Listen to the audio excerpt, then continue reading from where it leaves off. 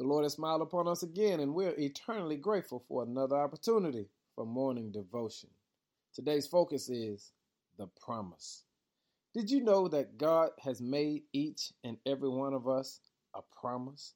And the beauty about God making a promise is He never comes short of His word.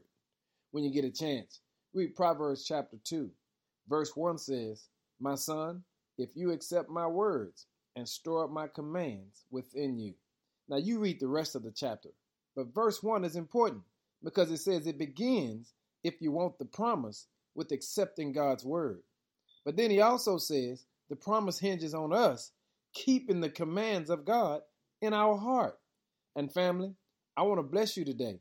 And it begins with you accepting the word of God because he's made each and every one of us a promise. And when you begin the process of putting the word of God in your heart, here's what you'll discover.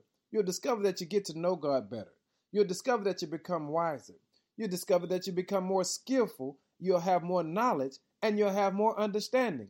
Now, I don't know what you're struggling with or what you're going through or what you are anticipating God doing in your life. But here's where it begins, by accepting his word and putting his word in your heart. Be blessed today, family, by accepting the word of God. Now read Proverbs chapter 2 in its entirety. It's going to bless you because there's a promise with your name on it. Be blessed in Jesus' name. Amen.